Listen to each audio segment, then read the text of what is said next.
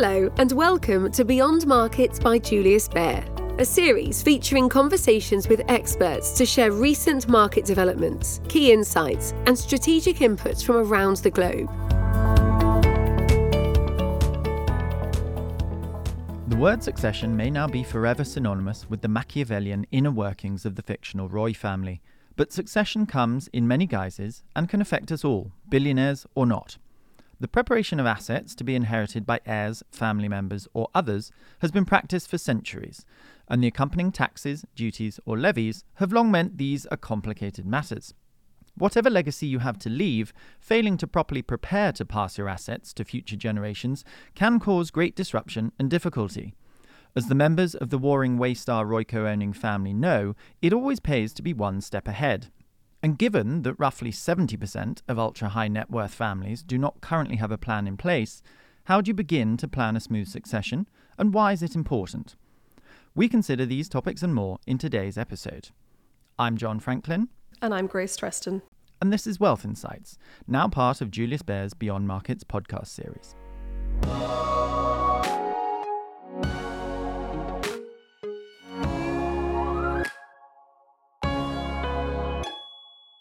On today's episode of Wealth Insights, we are joined in the studio by Gabriele Di Girolamo, Head of Wealth Planning Europe. You're very welcome and thank you so much for taking the time to talk to us today. Hi Grace, hi John, nice to be here.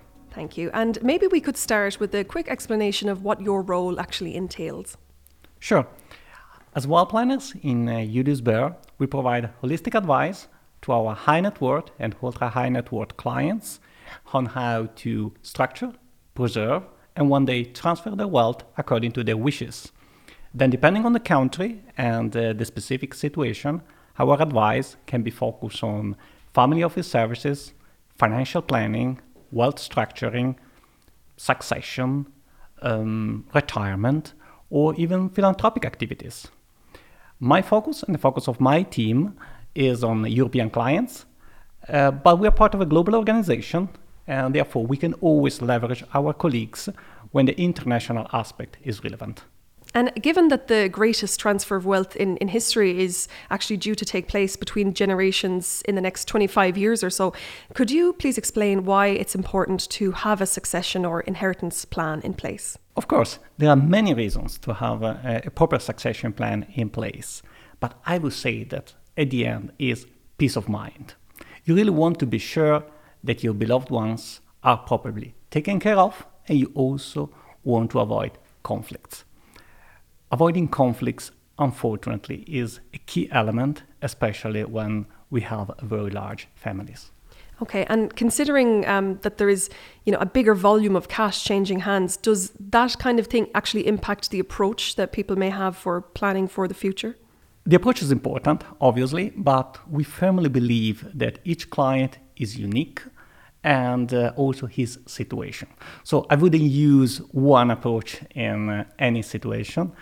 One size fits all really does not work in wealth planning, and for sure does not work when we talk about succession planning.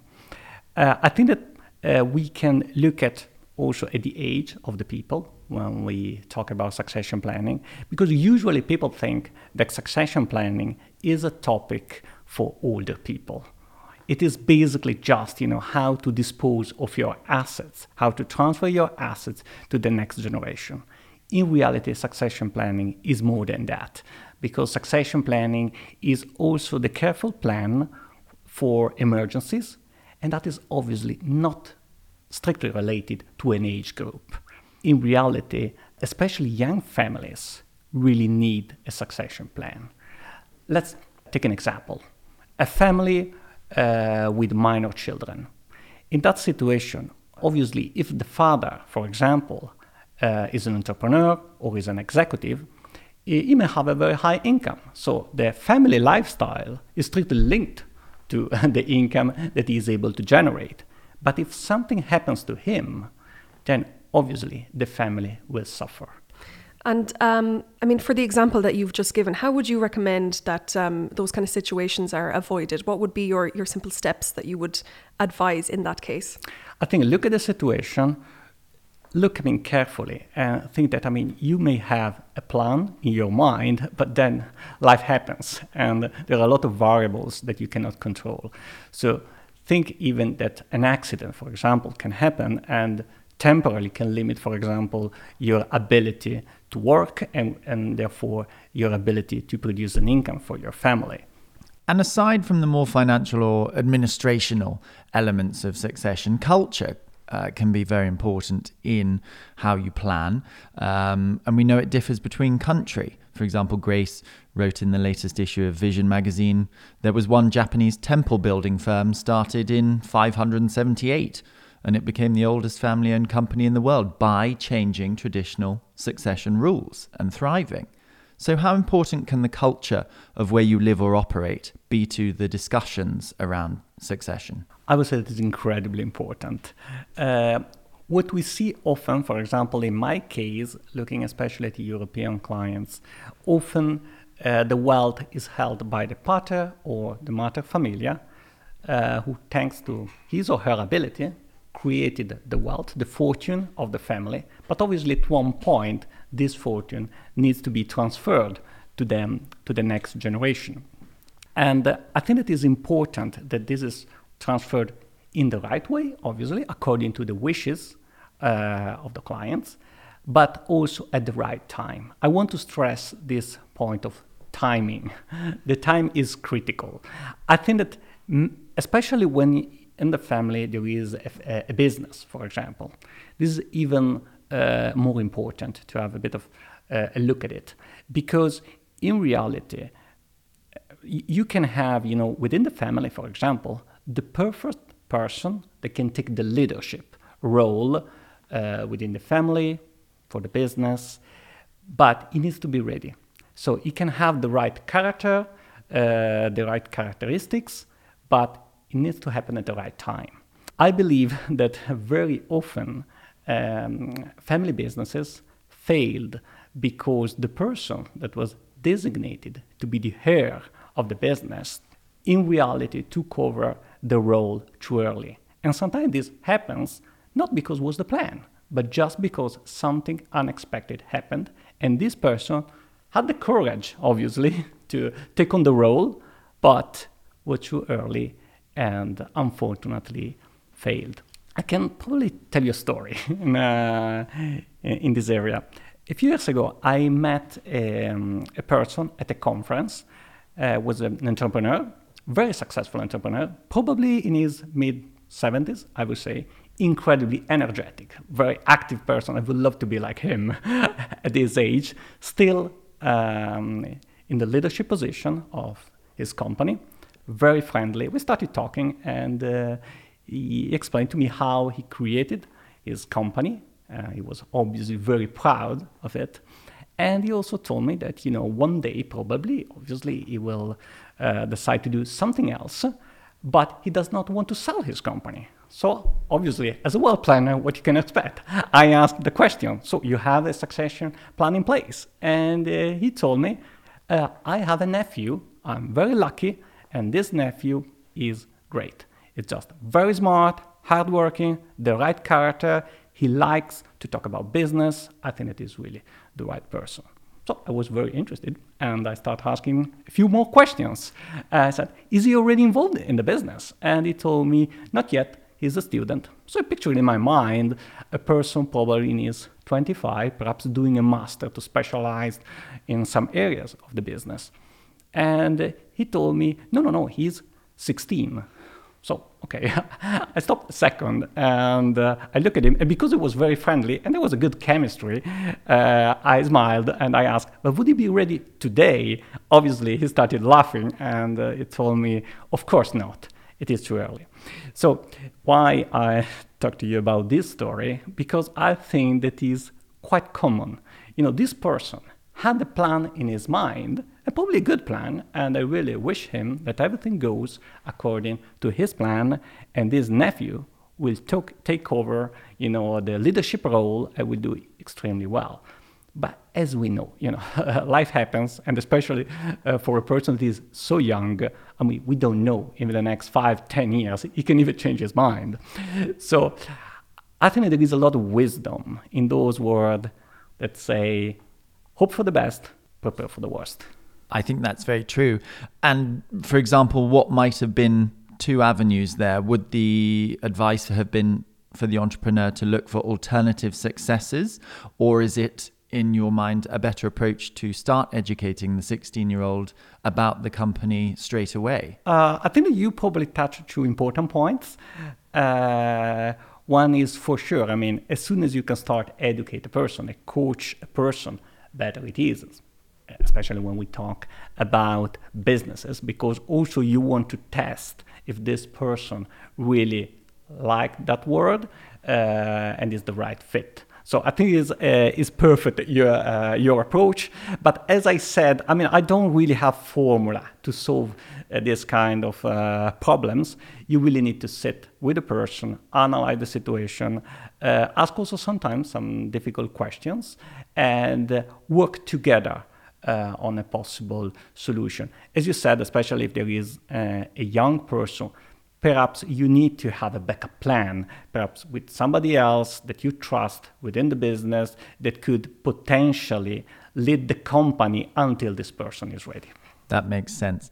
Now, if we look at some of the things that are making life more difficult for planning when you are of high net worth or one of the wealthy families that we look after at the bank, they are more international today than they were previously. They now have more complexity in their lives. How does that affect the way that they approach estate planning? And is it something that will continue to change? You're putting your finger on a critical point. Families are more and more international now, but there is a point that I think that sometimes is overlooked. So it's quite common now to find families with many family members living in different countries, businesses in different countries.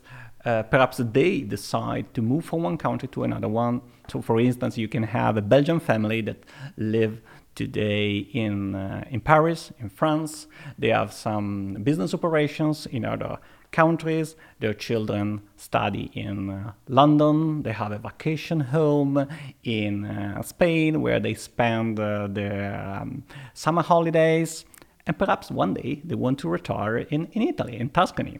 Okay, fantastic. It may looks, a very nice story, but there is a lot of complexity there. And when you have connections with multiple jurisdictions, one of the key points is to avoid conflicting laws. And this is especially important when we talk about succession planning. For example, many civil law countries have forced heirship rules. What it means that at the end of the day, you are not fully free to dispose of your estate. The law says that a portion of your estate must go, usually, to the closer family members, the spouse, and the children. Other countries, like, for example, England, have really testamentary freedoms. Means that you can freely choose, obviously subject to certain provisions for family independence. So these differences are very important, and when multiple jurisdictions are involved, you need to be aware of it, and when you craft your succession plan, you need to be really careful in order that your wishes can be really met. And aside from the example of England that you've mentioned there, Gabriele, we obviously have a large presence in Latin America, in the Middle East, in Asia. These are culturally very diverse locations. Are there any specifics that you or your colleagues note on the way that you approach discussions in these regions? Yes, of course. We see different trends across the globe. And obviously the international aspect is not specific of European clients. When I talk to my colleagues covering the Asian markets, they tell me that now one of the emerging trends is that ultra-high net worth families decide to set up their own single family office to manage professionally their wealth. In the Middle East, asset structuring and the liquidity planning are definitely in focus. When I talk to my colleagues covering Latin American countries, they always tell me security and protection is priority one. But at the end of the day, the common theme that we see is really this international aspect. And this is really not specific of a single region, and obviously is especially important to high net worth families and ultra high net worth families. Returning to the idea that 70% of ultra high net worth families may be without a succession plan, which John mentioned, in this situation, is it ever too late to start, and how would they go about starting to plan? I have a simple answer. No, it's never too late. You can start anytime, but in this area, the sooner the better. I think an advice, a suggestion, let's say, could be the following. Look at your situation and test if you are really aware of what can happen to, obviously, to your wealth, to your business, to your family, if something unexpected happens to you or to a member of your family. I think that this is usually a wake-up call, because sometimes people are not aware of how their asset will be distributed, for example, in which portions, and so on. So it is very important to look at it, step back, and say, okay, am I happy with that? Because if the answer is yes, well, probably, you may need to have a look at your succession plan in the future again, but probably, the situation does not require any immediate action. But if you look at it and you don't like what you see, and you probably need to be a bit courageous and ask some difficult questions also to yourself, because as I said before, it is not only a matter of distributing your estate, it's also the careful plan for emergency. So think for a second, if an accident happens, if temporarily you are incapacitated, for example, who has access to your wealth, who, in case that you have a leadership position in your company, who can manage the company in your absence? You need to ask these questions. And ideally, you get also advice for somebody that has experience in this area, that is competent, that can also trigger probably some questions that now are not in your mind. Perhaps they will put you a bit in difficulty in the moment. But as I said, usually is a wake-up call. You sit, and if you see something that you don't like it's time to act.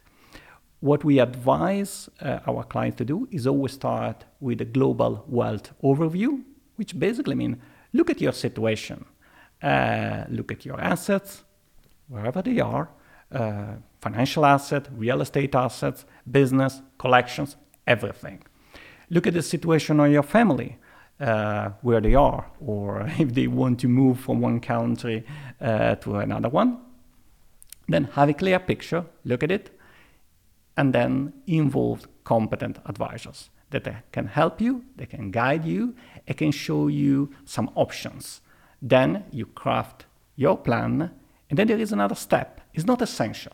You don't need this step, but we highly advise to follow also this step. That is, align the plan with the stakeholders, family members or business partners. Why? Because as we said, you really want to avoid conflicts. Then, last step, review the plan. When you have to review the plan, of course, if there is any change in the law that obviously can make your plan a bit obsolete, of course, but also if there is any relevant change in the structure of your family, of your wealth, or of your business. And do you think the approach differs in any way depending on the age of those at the heads of these families, or when there are multiple generations to consider? Usually, for younger families, for younger people, one of the main focus is how to protect the family, and obviously, especially if they have minor children. If we look at situation where there are multiple generations involved, there probably the focus is on avoiding conflicts. So for younger families, let's say, one of the main focus is protecting the families. If we look at families a bit older and many generations involved, avoiding conflict is key. At the end, unfortunately, is a reality that people and family members tend to fight over inheritances. I mean, we have all read the stories, also very famous people at war for inheritance. And this probably can be avoided with a very well-prepared plan. No, it's definitely advisable to avoid conflict, but unfortunately it makes for good television. Now, for our listeners, Gabriele, we do like to offer some key wealth insights that they can take away from each episode. So what would you say of all that we've spoken about today are the most vital elements of succession planning that people should take note of? Of course.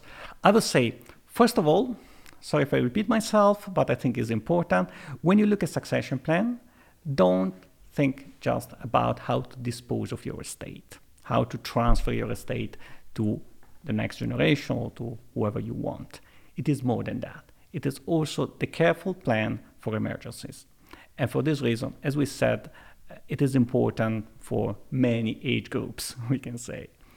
Secondly, the other topic that we discussed today is the risk of conflicts within the law.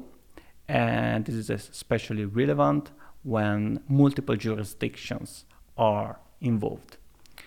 Then probably follow those simple steps that I would like to summarize as: start with a global wealth overview, get a clear picture of your situation, look at it. If you are happy of the consequences in the absence of a conscious plan, probably okay for the moment, but if you are not, involve competent expert in this area. They can help you, guide you, and create your own specific plan. Then align with stakeholders, family members, business partners to avoid conflicts, and then review. And review anytime that there is any important change in your specific situation, wealth, family, business. One of the situations that is very important to consider is if you decide to move to another country, because you may have created the perfect plan with the perfect solution in the first country, but when you move to another one, it may not work. For example, there are certain solutions that are incredibly well established in certain countries, but this does not mean that those advantages in that country are also applicable in the new one. So be careful about that. I know it's a lot of work, but it depends. It can be complex, especially when you have 2 or 3 generations involved, multiple jurisdictions, business activities. Obviously, in that case, preparing a good succession plan can take some time. But I have also a good news. I mean, if you just do the first steps, you will also get a lot of value. I probably just want to leave with a final tip. Just, if you don't want to do anything of that, just do this tiny step. Prepare an emergency folder. What is an emergency folder? It's a folder where you basically collect information and documentation that is very relevant, very important in case an emergency happened, like the name suggests. And it's just basically, a folder with different parts. And we sometimes suggest our clients to start doing that. We work together with them. And obviously, when you do that, you probably will realize that some informations are missing. Some pieces of the puzzle are not there, because obviously you're expected to have, power of attorney, last will, insurance policies, medical provisions, etc. So start just doing that. It's very simple and can really help your family, because at the end of the day, you don't want to add further stress to them in a difficult situation. And let's be clear, this is not a succession plan, but it's a small step they can stimulate some reflection on future planning, also considering, your specific situation in the area of succession planning and managing emergencies. Thank you so much, Gabriele, for sharing your insights with us today. And also thank you to our listeners at home. John and I will be back soon with another episode of Julius Baer's Wealth Insights.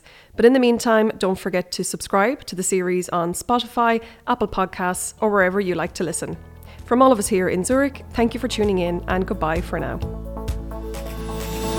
You have been listening to Beyond Markets by Julius Baer. If you like what you heard, subscribe to our show on Spotify, Apple Podcasts, Stitcher, or wherever you listen. To learn more about Julius Baer, our people, our latest thinking, visit us at www.juliusbaer.com. We will be back with a brand new episode soon. The information and opinions expressed in this podcast constitute marketing material and are not the result of independent financial or investment research. Please refer to www.juliusbaer.com/legal/podcasts for further important legal information.